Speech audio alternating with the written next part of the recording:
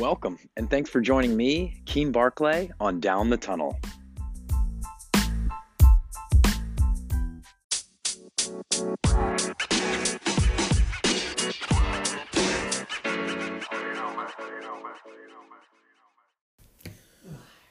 Coaching education and practical experience go hand in hand for today's soccer coaches. For player development, players must have some exposure to various levels of soccer, whether it be college, PDL, MLS, or any other professional leagues. In Alabama, Youth Club Director of Coaching Gerardo Flores blends education and experience as key components for his club and his coaching staff.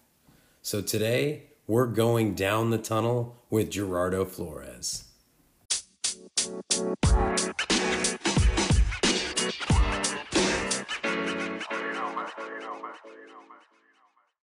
Gerardo, welcome to the show. Hey, thanks, Keen. Thanks for having me. No, I think it'll be exciting to kind of talk about your path and just the coaching education and teaching that side of the game. I haven't really covered it yet. Yeah, for sure. I'm always happy to talk about kind of where I'm at, and as far as the coach education piece, that seems to be always a interesting road to navigate for a lot of people. Well, let's talk about the kind of where you started. I think you're the second guest I've had Louisiana kids. Really? So tell me what it's like growing up playing soccer in Louisiana. Yeah, well, I think a lot of people, before I lose anyone, because Louisiana folks talking. The interesting piece probably is the fact that yes, I was born in New Orleans, grew up in Kenner, Louisiana. Most people know Kenner for the airport is out of there. So my mom's from Paraguay. Asuncion, Paraguay, the capital, and my dad's from Tegucigalpa, Honduras, also the capital. So South America, Central America, and then me and my sister were born both in New Orleans. So the household was always Spanish. So growing up in the New Orleans area, if anyone knows that area, it is diverse. It is, there's people from all over the world that settled there. And so pretty normal as far as the American kid goes, went to Catholic school all the way through and played soccer from the youngest of ages. Actually played baseball, basketball. And at about the age of 12, I just started playing soccer alone. And like the kids that I currently work with and where we work with in the club setting, you play high school soccer and club soccer, and I was fortunate just to kind of continue playing it because I loved it, and it was a part of our, life. It was part of my home life as well. That's one thing I probably would say that I was fortunate about is that my home soccer life was always going on. My dad had the highlights on, or the Mexican League on, or watching Real Madrid or the international games on. So it was always something I grew up with, and I don't think even today is something that we see the All-American kid, maybe more than what we grew up with for sure, but I still think it's a missing piece to the culture. Yeah, there's a lot more access now to the kids to watch the game than there was when you and I grew up. That's without question. Yeah, for sure. But and again, I mean, even for my mom, she loved it. She was definitely a crazy fanatic, but on the sideline. But as far as like enjoying soccer and wanting to watch it and having it on the TV, that was something I think really has to do with my overall interest and how deep it goes in me. So, and so that was me in a nutshell in New Orleans, Louisiana area. I think good soccer, good coaches, amazing city. And then it brought me to Alabama. And how did that come about? How did you get the move to Alabama? So luckily, I didn't know what to do at high school. Again, a lot like our kids, especially in our area, regionally, Alabama, Mississippi, Louisiana, sometimes don't know how to get to the next level because we don't have the schools, the colleges on our doorstep, like in some areas of the country. So I was fortunate that the University of Mobile's men coach at the time was literally taking his kid to the New Orleans Zoo, and my club coach called him and asked them to come out to one of our training sessions. And he came out and he liked me, and he asked me to go visit University of Mobile, and from there on, that was in 2005. So I went. and I didn't want to. I loved it. I didn't think I'd like small town Alabama, and it was. Not if anyone knows University of Mobile, it's a really good NAIA program. Has been for years, but it's in tiny, tiny Saraland, Alabama, and but it brings a lot of international people, like most NAIA programs, and so it was a cool place to be with I don't know, maybe 13 different nationalities on your soccer team, and friendships that literally touched every continent nearly. It was an amazing experience, something I still really value because I'm still in the area. Well, and because of your cultural background growing up, did that help you to, I don't know, fit in maybe at the NAIA setting when you had all these different internationals? Like you were already experienced with that. Maybe, yeah. I mean, maybe. I don't know if I ever. I think it's obviously a benefit, like having parents that might be that I speak Spanish. That there's a benefit there. But one thing for when you go to college or play at a collegiate level, if it's something you buy into, if it's something that you're interested in and value, then I think any experience, and I tell our players now, like, if you're willing to go to, I don't know, McPherson, Kansas, or, small town Kentucky, or if you're willing to go somewhere, you can have an amazing experience with guys or girls who are there to play soccer. So, yeah, I've just been lucky, man. The Mobile area has brought some really cool people and some people that have stayed in the game after their playing days and continued coaching, which has been really, really cool to be part of. I do think that the soccer fan in general is different. So I had another guest on. We talked about sports fans, or it's like, oh, I think if we had promotion relegation and a team got relegated, the fans would be like, I'm not going to support them anymore. I'll find a new team. Yeah. I think soccer's different. I don't think that that's your typical soccer fan. I think we're very, very like diehard soccer specific. Now, I mean, I like all sports, but I just think that the soccer fan, when they have their team, they're following that team no matter what. Yeah, it's deeper. And it's easy to answer that, isn't it? Because we're fans of that sport. But I know what you mean. I don't know. That's a tough one to say because, coming from New Orleans, or I would argue that most American kids that grow up following sport, if it's on their doorstep, they're normally, I think, really close to that team, or follow that team.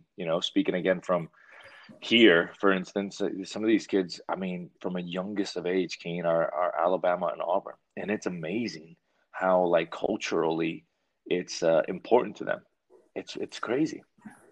Well, I agree with that. I think that's kind of supports one of my arguments of why we need more professional teams, whether it's like, a tiered system, because exactly what you're saying, like, in order for us to have more fans, it needs to be more accessible. 100%. Like, it can't just be like, well, I've got to drive 400 miles to go watch an MLS game. Yeah. It's like, hey, we have our local MPSL team that's pro, that we know the people on the team, we see them, they live in our neighborhoods, they live in our cities. Yeah. Like, it's so relatable, and we can kind of fall in love with the game because it's, like you said, it's right there on our doorstep. Yeah. And so that's why I'm such an advocate for, like, the expansion of all of the pro soccer leagues. Yeah, 100%. I mean, it was funny. I was having a conversation today. I think one of the missing pieces of player development is exposure to that level.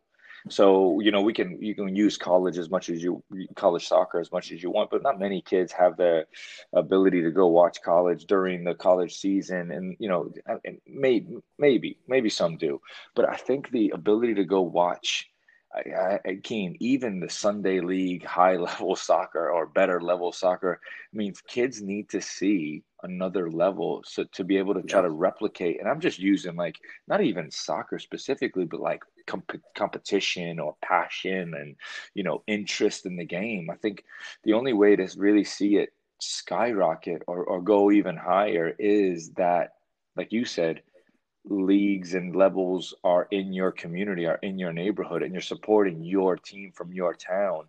That's when it's going to get interesting. It'll definitely help with the growth, like adding more fans, building that passion, kind of building that culture piece that everyone says that the U.S. doesn't have. I think that's an element in order for us to grow that is to put it on everyone's doorstep. 100%. Yeah, I'm a big advocate of that. And we see it every day.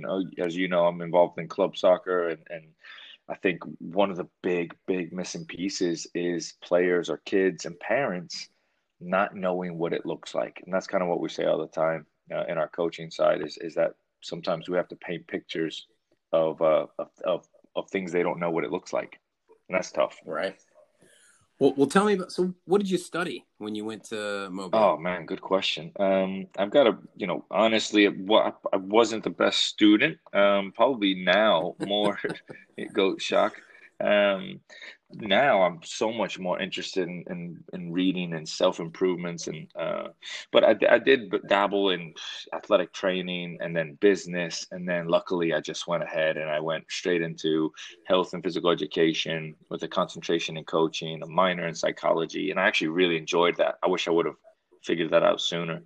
But I came out knowing, I think towards the end of my college days, I knew that I wanted to be involved in soccer. I didn't know what it looked like to be involved in soccer full time. I didn't know if that was going to be college. I didn't know if that was going to be club. None of these things were really clear to me of what it looked like to be involved in soccer.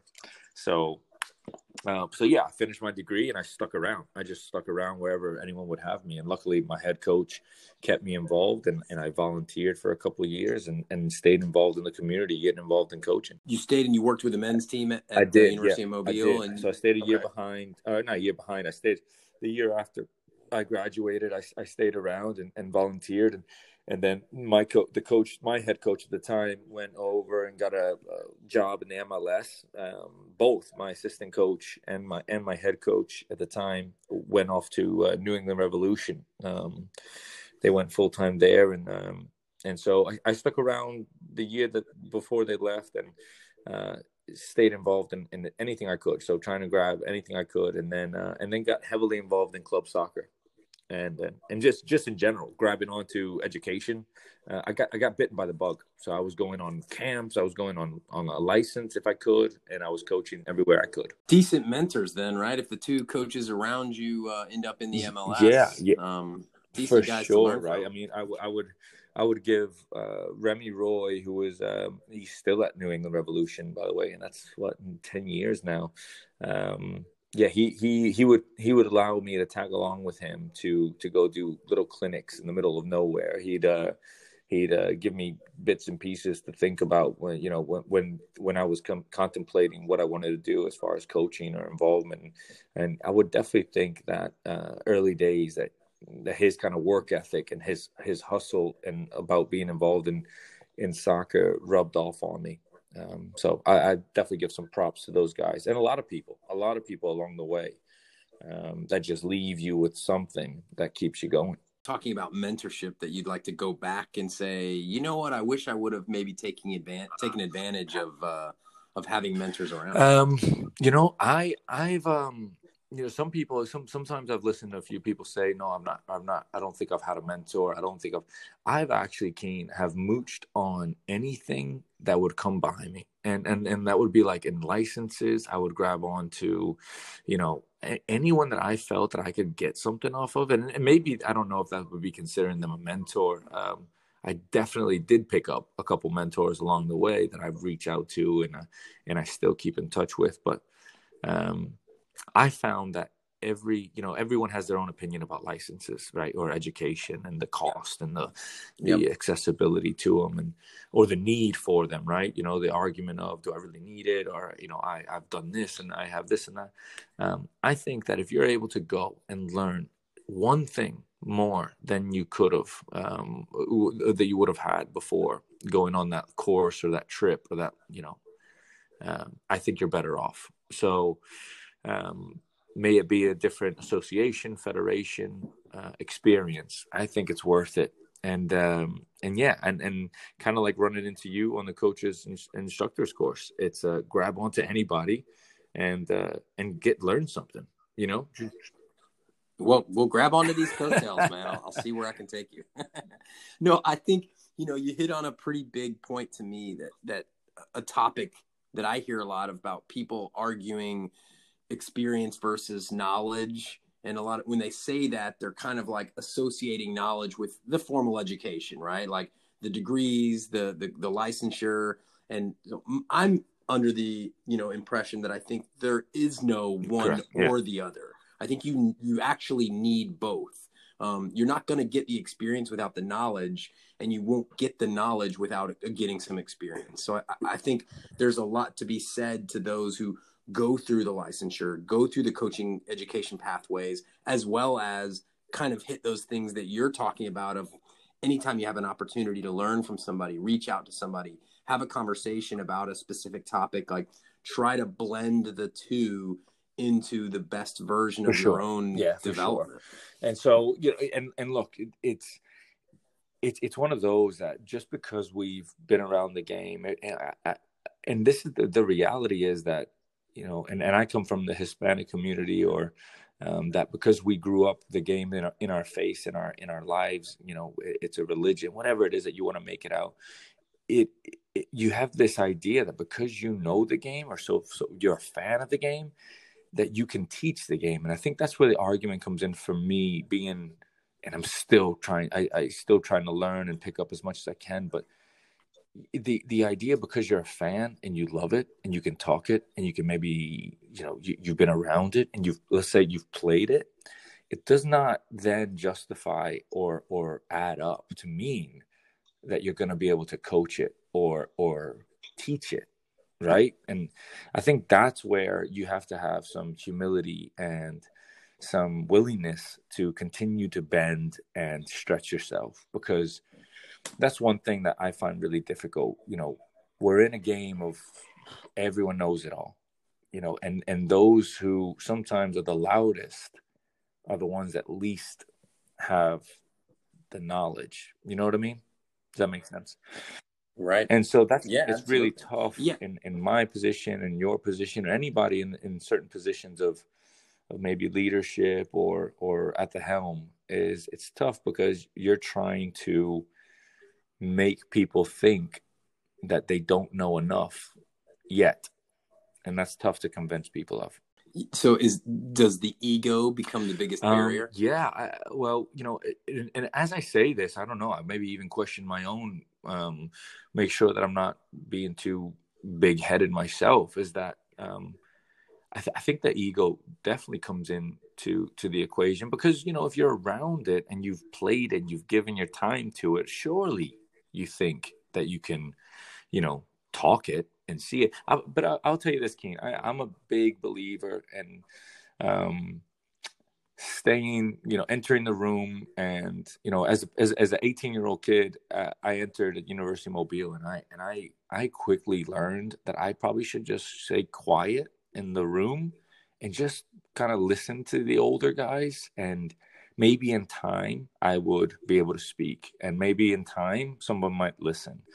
And I think because we're in a time that all the information is available in a second, Snapchat, I call it the Snapchat time, our microwave world, is that everyone has an opinion. Everyone walks in and has the solution. And so it's really tough to tell or to have people understand that, hey, maybe it's good to just learn and listen, or listen and learn. I think, one of the perceptions is when you start talking soccer is that there's like a pecking order. And I think that mentality needs to change. Kind of like what you're saying is check your ego at the door and share ideas and be willing. There is no, well, what I said was right and what you said was wrong, because really it's about how we perceived the actual environment or what happened. Like one of the best. So today, I'll use an example today. Today I had a conversation with a really good friend of mine who's just a huge soccer fan. Mm-hmm. No formal education, no licensure, doesn't coach, but loves soccer, and calls me about the West Ham games, and we'll talk, and he'll give me like his rundown of the players and what happened tactically and what changes were wrong from Moyes. And I love those conversations. And none of the stuff he says is wrong. It's like, it's the way he sees it. And sometimes we agree, sometimes we disagree, but I love those conversations. And there's no like, well, let me try to interject something that's going to make me sound smart about soccer. It's just general conversations. And I look forward to but those look, conversations. those are good. And I think those are valuable. I think that's like a lot of pub talk, like the idea of the fan and the opinions, what do they call it? A game of opinions, right? I mean, we sit, we watch, we observe, and we all have this idea that we know better. And I think that's where I actually struggle, is that I don't think I would share my thoughts or opinions if I'm sitting in a room with like Jamie Carragher and Gary Neville. They're talking. I'd probably just be quiet and learn and listen for a little while. But I argue that maybe, as we're, we are fans. But I'm talking a little bit more about when we're trying to learn and teach, that piece of it. Yeah, that piece of it is that. How do we get to the point where we can all be absorbing or sponges and willing to learn and stretch rather than have that opinion? Does that make sense? We're taking it in different directions, or we're going into like more formal settings. So, you're a director of a club. And so talk to me about how you manage your coaches that either do or don't have the willingness to say, let me learn from some other people in the room. That's a tough one. I think if any directors are going to listen to this, they would probably, have been in a position where you have people that are really, we deal with people that are older than us, that have seen more of the game than us, maybe more experience than us, but maybe haven't kind of put themselves in a position of vulnerability to learn and kind of put themselves as the student. Because they are the knowledgeable one, because of age or experience, and I think that's a dangerous place to be. So, how to deal with coaches or people in your club? I think that you're kind of hitting the nail on the head with the idea of pub talk or the willingness to be open. I do think it's through conversation, but I do think that in there has to be a reminder of willingness to grow, willingness to improve, willingness to accept when you're wrong. I think those things are important. And like any environment, Keen, I'd imagine that, the guys at Kellogg's have the same issue, maybe. I don't know. But you've got to have people that are willing to want to improve, not be, we know it all. You know what I mean? It's as cliche as it sounds. As soon as you've got a group of people or coaches or coworkers that think that they figured it out, you're probably going to be in trouble. I think that specific mentality is really something you want to look for in every element. It's like, well, I know I can be a better spouse. I know I can be a better father. I know I can be a better neighbor. I know I can be, better at all these things. Like, why can't I have that same mentality of like, I can be a better coach every day? And then I think our job then is how do they become, because going back to a question you said is like, how is it realistic to the accessibility of licenses and et cetera to coaches? I know in my area, it's not. I think, and this isn't like a look at me. I think I may be the only A license coach, which isn't in the area. I don't know how accessible it is for them, but there has to be a willingness for them to go and say, right, how can I improve if I can't go to those licenses and certifications or, et cetera. So is that kind of what motivated you to get the instructor's license? 100%. I thought that I'm fortunate, I would say, or the area is fortunate that we have a lot of good coaches that are willing and interested in going on. And that scares me a little bit, because at some point, some of them will probably leave us for something bigger and maybe better.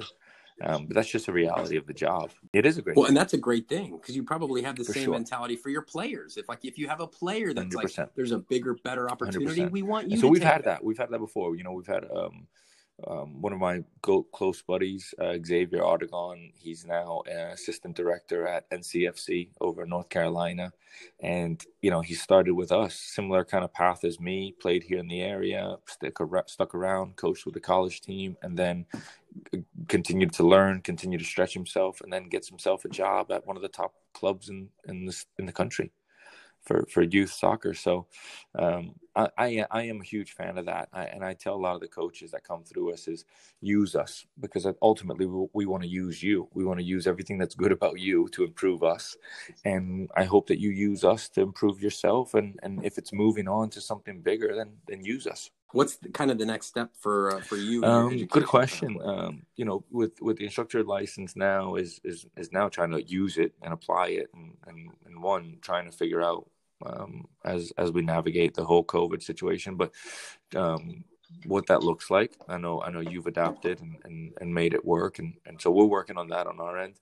And for me is now trying to find experiences, probably at the new year, Keen, experiences, and maybe some visiting, if I can go visit a few places to see little nuggets and pieces that I could bring back. And I've been fortunate to be able to go. My wife is from Edinburgh, Scotland, and we go over and I'll go and I'll tap on the doors of Hutchie Vale, a local boys club in Edinburgh. Great club. And Great last club. time we were over, I was able to go visit with Hearts Academy and speak with some of their coaches.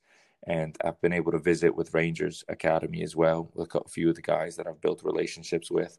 And so it's just, and here's the thing, I've said this before, regardless of being in Glasgow, Scotland, Philadelphia, or, Atlanta, Georgia, everyone's dealing with similar issues. Everyone's dealing with soccer and the problems that soccer might bring. May that be with parent communications or player issues at certain ages or stages that they're in. We're all dealing with the same thing. So I've found that a lot of people are just willing to help and give you an insight and give you some feedback if you're willing to take it. So sometimes it's just putting yourself out there to do it. I appreciate you taking the time to come on. I know you're a busy man. Always cool sharing stories and at least talking soccer. And if there's a coach or somebody who's interested or willing to shoot some ideas back and forth, I'm always interested in doing that. Yeah, meeting people and making new friends, and 100%, all the connections. 100%.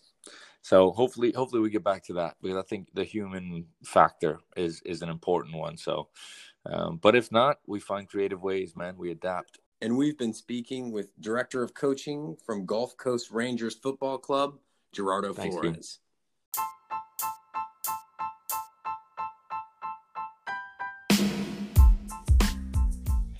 Thanks for listening to Down the Tunnel. I'm Keen Barclay. Join us again next time as we talk all things soccer.